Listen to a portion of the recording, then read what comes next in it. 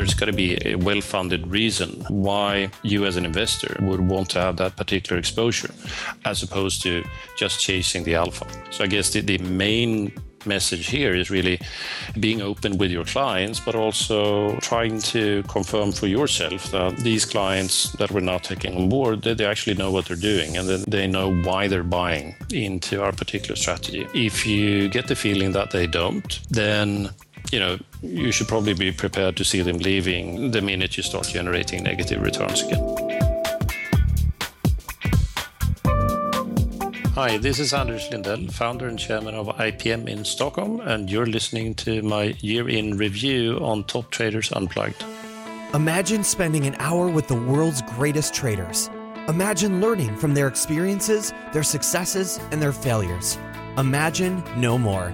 Welcome to Top Traders Unplugged, the place where you can learn from the best hedge fund managers in the world so you can take your manager due diligence or investment career to the next level. Here's your host, veteran hedge fund manager, Niels Kastrup Larsen.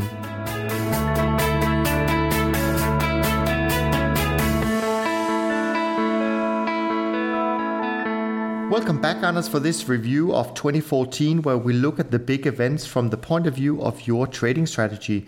I want to explore both the ups and the downs, as well as the big takeaway from what can only be described as a great year for systematic trading strategies in general. But as we know, just because you're systematic in your trading doesn't necessarily mean that your strategy deals with market environments in the same way.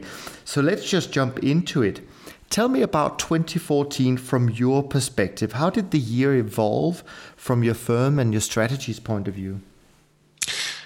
I think for the first highlight is to note that this has been a year when our style of trading has basically proven what it's all about. Sure. And what I mean by saying that is simply that the way we trade is based on current data as presented. We're not trying to make forecasts about the future. We're not trying to follow, the flow of other traders or anything like that. So, as a sort of a great example to start off with is basically to look at our bond positioning, where, we've been long global bonds and bond markets in general for the most part of the year, sure, and certainly the early parts of the year.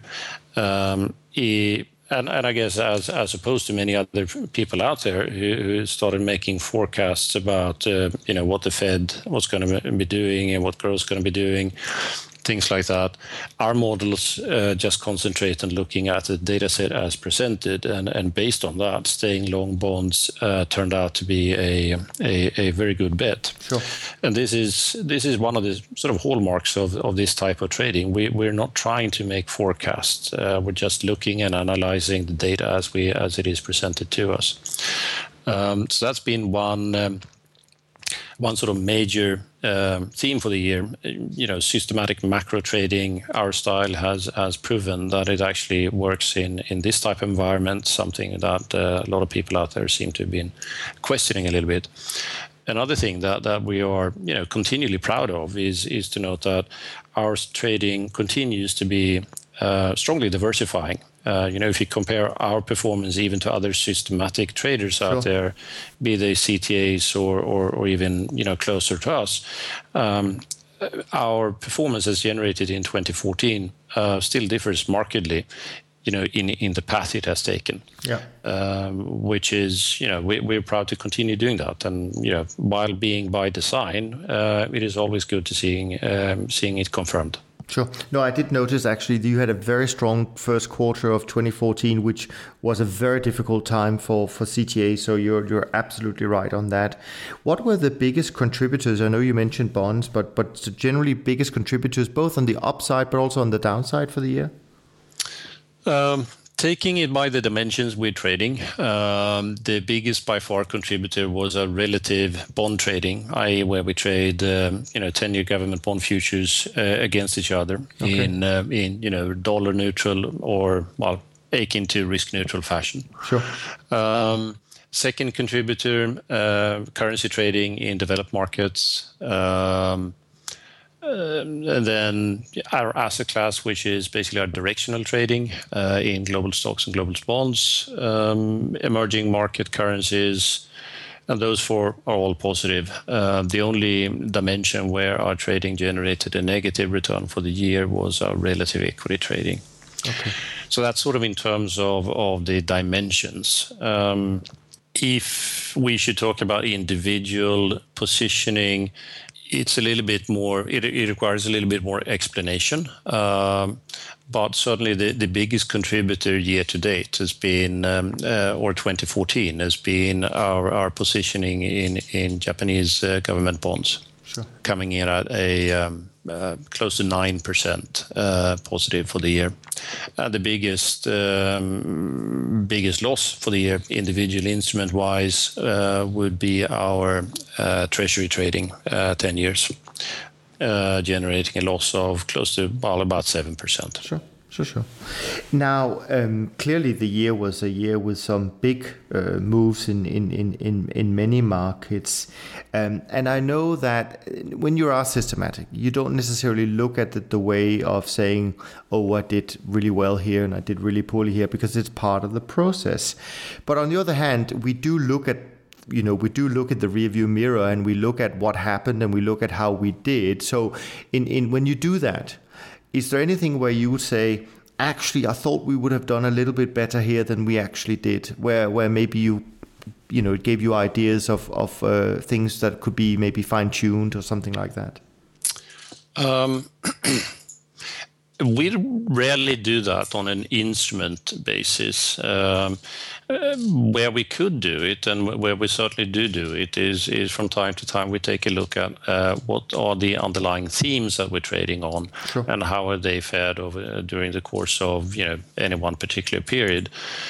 And if you use our relative bond trading, which has been the most successful in 2014 as an example, we'll note that pretty much all of the themes that we're looking at have delivered, save for one notable exception, and that is our valuation-based ideas.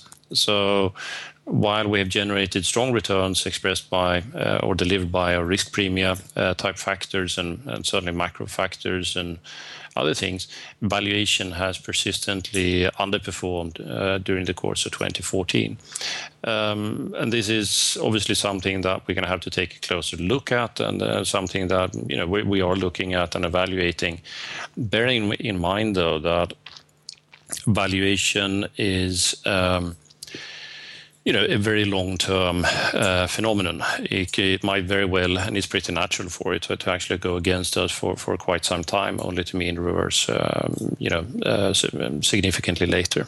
So it's not cause for immediate concern, but notably it has underperformed. So quite clearly, we're looking at it and just trying to verify that this is indeed in line with expectations, statistically speaking.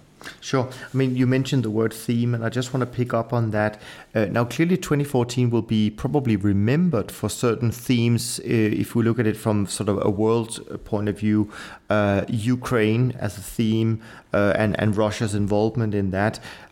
Oil as a theme. And I know that you don't trade those themes, but how do you view your strategy's reaction to those themes? Were they important for your result, do you think, or were they just there as part of a normal way of dealing with world events? It's a hard one to answer. I mean, obviously anything relating to what happens over in Russia and neighboring countries has impacted people's willingness to take risk in general. And it certainly has contributed to at least some extent to volatility in markets. And from that perspective, we're probably pretty happy. We're obviously not happy that Russia has done whatever it's done over in Ukraine and Crimea and other countries. But increasing market volatility and sort of a decoupling between markets is, a central theme, if you like, for us, because the way we trade, I wouldn't say we're 100% dependent, but we're certainly trading better when cross-market volatilities or market dispersion, if you like, is more pronounced than it is otherwise. So anything that contributes to a more normal volatility pattern across markets is beneficial to us. Do you trade the Russian ruble? We do trade the Russian ruble. How was that? We got that one entirely wrong. Okay. Obviously, our models didn't quite see neither the Ukraine thing, nor the Crimea thing, nor the impact of sanctions and other things. And certainly, it had no clue whatsoever about the oil price impact on the Russian economy. So we got that one completely wrong, actually. Sure. But actually, on the Russian ruble, what about market access? We don't talk much about this, but I certainly understand from other managers who had exposure to the Russian ruble that suddenly it became very difficult to trade, not let alone get it right, but actually physically execute trades in rubles. Did you see any of that? We managed to trade it, all right, but quite obviously, given what has transpired, liquidity has gotten worse. There's no doubt about that. But we managed to trade it without any significant problems. But I think you should probably put that in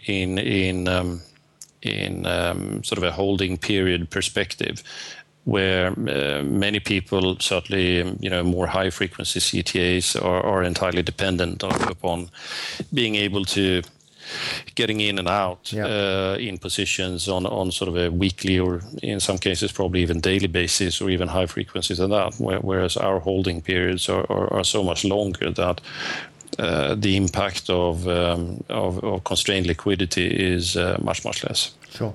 In terms of sort of generally for the year, and in terms of you and your firm, were there any sort of highlights? It could be new products, could be changes to sort of key personnel, or some research findings that you want to highlight? On all of those areas, much like in our trading, we're sort of moving at a very, very slow pace. We're moving very gradually. I guess the only main thing I'd probably mention is sort of an organizational change where I stepped up from being the sort of president and CEO to becoming chairman mid-year. Sure. Otherwise, organization-wise, I wouldn't say that there are any significant changes. On the research side, it's probably better to get back to that sometime later in 2015. There are a couple of things that we have on the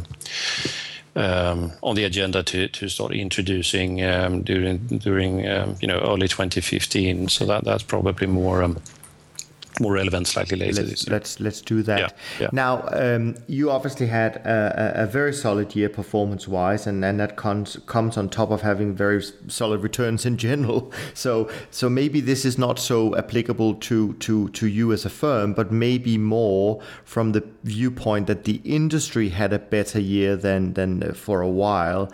How did the conversations that you had with investors or potential investors, did that change over the year? Did people start looking at you or the space as a whole in a different light?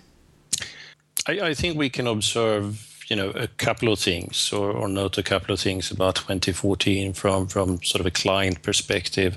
The first thing is that I do believe that many institutional investors out there have started looking at hedge funds with a more sort of positive view on the space as a whole during the course of the year, and a slightly higher appetite for taking risk by way of investing in hedge funds. I guess the main change in attitude there would probably come from the European arena, whereas North Americans have been more consistent in looking at hedge funds over the past few years. But certainly there's been a little bit of a shift in a positive direction, the way people are looking at hedge funds in general.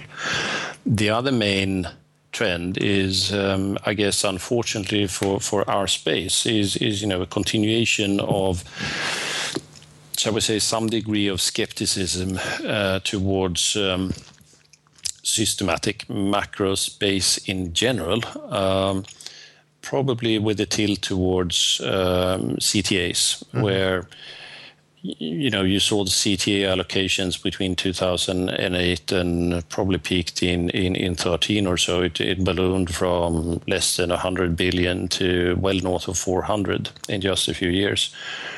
And I guess people started reevaluating that in 2013, and the space has seen outflows, I guess, ever since. And that has certainly continued in 2014.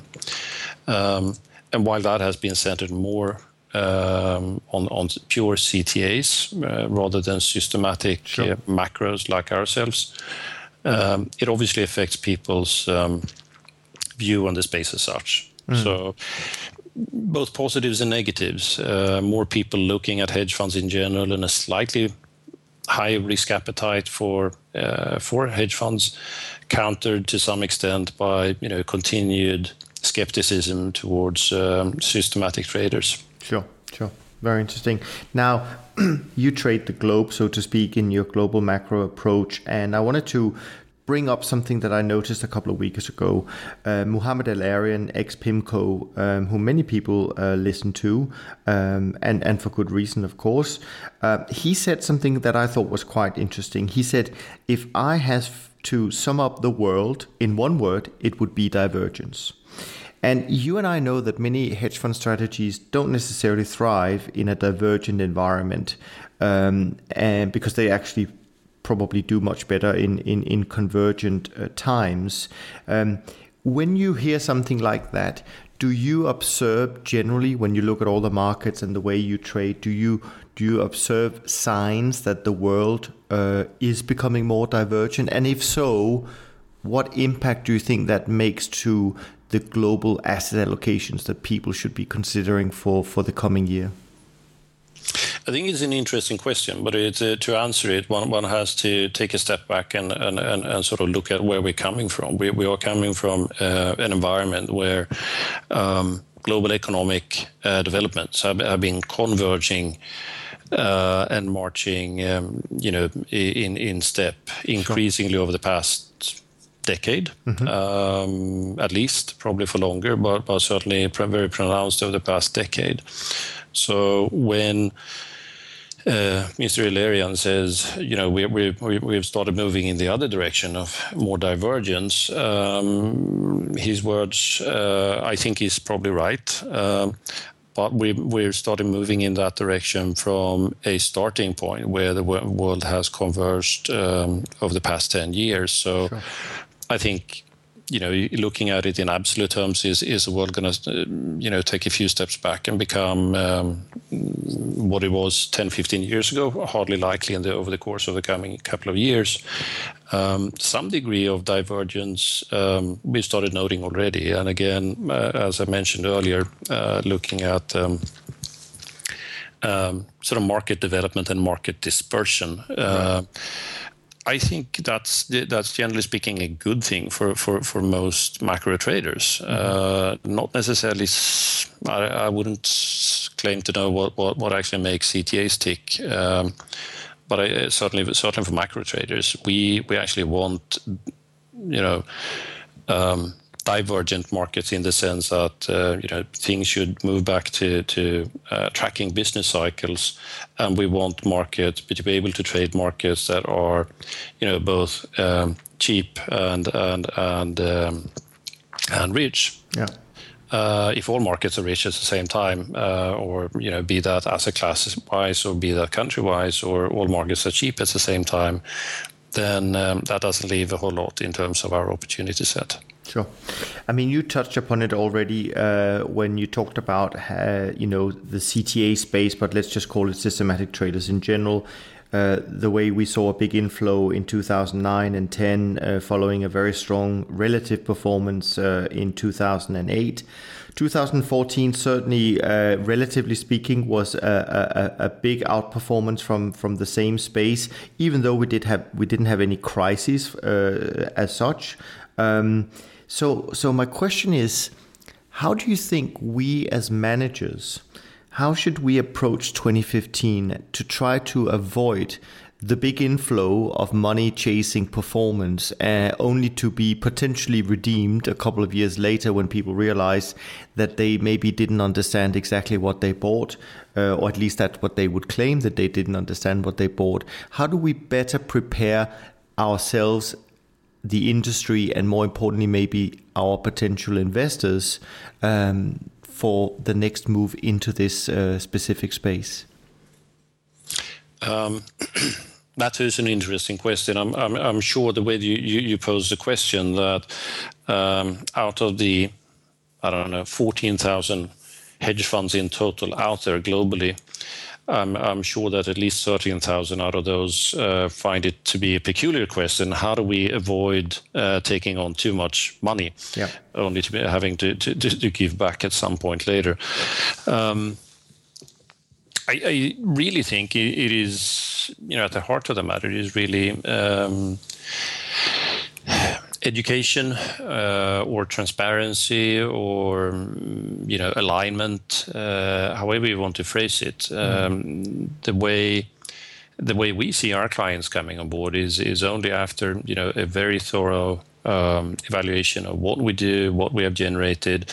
But adding to that, we also try and make a point out of making sure that our clients actually do understand what it is we're doing and what it is they're buying into, which I guess might be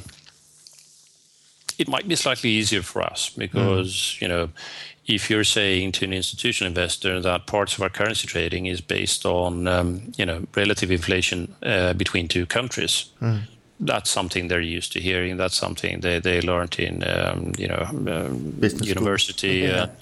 Their economists would talk about things. So when we have the advantage, I guess, of being able to frame our trading based on relatively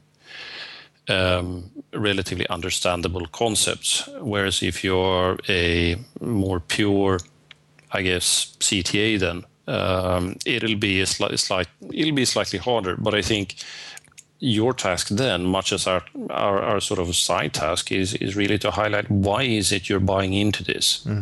You're buying into a systematic macro manager because you seek the diversification benefit. Obviously, you want the absolute return, but also you need something that has a coupling to your underlying portfolio. And I guess the same holds true, really, if you're a CTA. There's got to be a well-funded reason why you as an investor would want to have that particular exposure, as opposed to just chasing the alpha. So I guess the main message here is really, being open with your clients, but also trying to confirm for yourself that these clients that we're now taking on board, they actually know what they're doing, and they know why they're buying into our particular strategy. If you get the feeling that they don't, then you should probably be prepared to see them leaving the minute you start generating negative returns again. Yeah, no, absolutely. I've actually only got one question left for this short episode, but before we go there, is there anything that you want, now that we're heading into 2015, anything you want to bring up, just for people to consider maybe for the new year, or anything that you feel strongly about? There's probably a whole lot of things I feel strongly about. I guess... could be a theme that you've talked about internally for the last couple of months since we last spoke that you think is important. I guess theme-wise, I mean, what I guess everyone wants, and what certainly we want is a normalization, in the sense that it would be a very good thing to see central banks start normalizing their behavior. How and when, but the sooner the better. It is inherently a bad thing to have the price of money sitting at about zero for an extended period of time. All sorts of unintended consequences could and probably will come out of that. So that would be one of the most important contributions to a normalization of the market, and I would actually say risk reduction, because this type of pricing of money certainly increases rather than decreases risks. Yeah. Over and above that, just a quick note, I guess everyone feels the same, but given the last week's events down in France, Germany, other countries, it would be a great thing to start seeing, in particular, European politicians actually taking matters of immigration, etc., for real, and actually start addressing it in a much more sensible way than what has been done so far. Sure. You kind of probably answered my last question, which is usually nothing to do with anything about trading or anything like that. And what I've asked all my other guests is really just if they could make one wish for the new year, what would it be? I don't know whether you would say it's the same things you just brought up, or if there's something else that you think would be nice to happen in 2015. I guess you're spot on, really. I think one could always hope for central bank normalization, and we know that those are sort of bureaucrats, and eventually they will come to that. I would guess I'd put the European politics as it relates to, shall we call them, extremist parties and movements and immigration policies and tensions in society in general. And we can note that even in Sweden we have gotten our small but still fair share of that with really European politicians taking this for real and actually start having a sensible debate around those topics to try and actually get people more, I guess, sensibly in a way again. Absolutely. Well, on that note, Anders, unfortunately our time is running out for this short episode anyway. But of course, for those who want to hear more from you, they can always go back and listen to our previous conversation of Top Traders Unplugged. But I do want to thank you for being on the podcast today, for sharing your insights. I want to congratulate you and your firm for a very solid year. And I want to wish you and everyone around you the best for the coming year, and look forward to catching up later in 2015. Thank you very much, Niels, and I wish you and certainly our listeners the same. Thank you. All the best. Take care, Anders. You too. Bye. Thanks for listening to Top Traders Unplugged. If you feel you learned something of value from today's episode, the best way to stay updated is to go on over to iTunes and subscribe to the show so that you'll be sure to get all the new episodes as they're released. We have some amazing guests lined up for you, and to ensure our show continues to grow, please leave us an honest rating and review in iTunes. It only takes a minute, and it's the best way to show us you love the podcast. We'll see you next time on Top Traders Unplugged.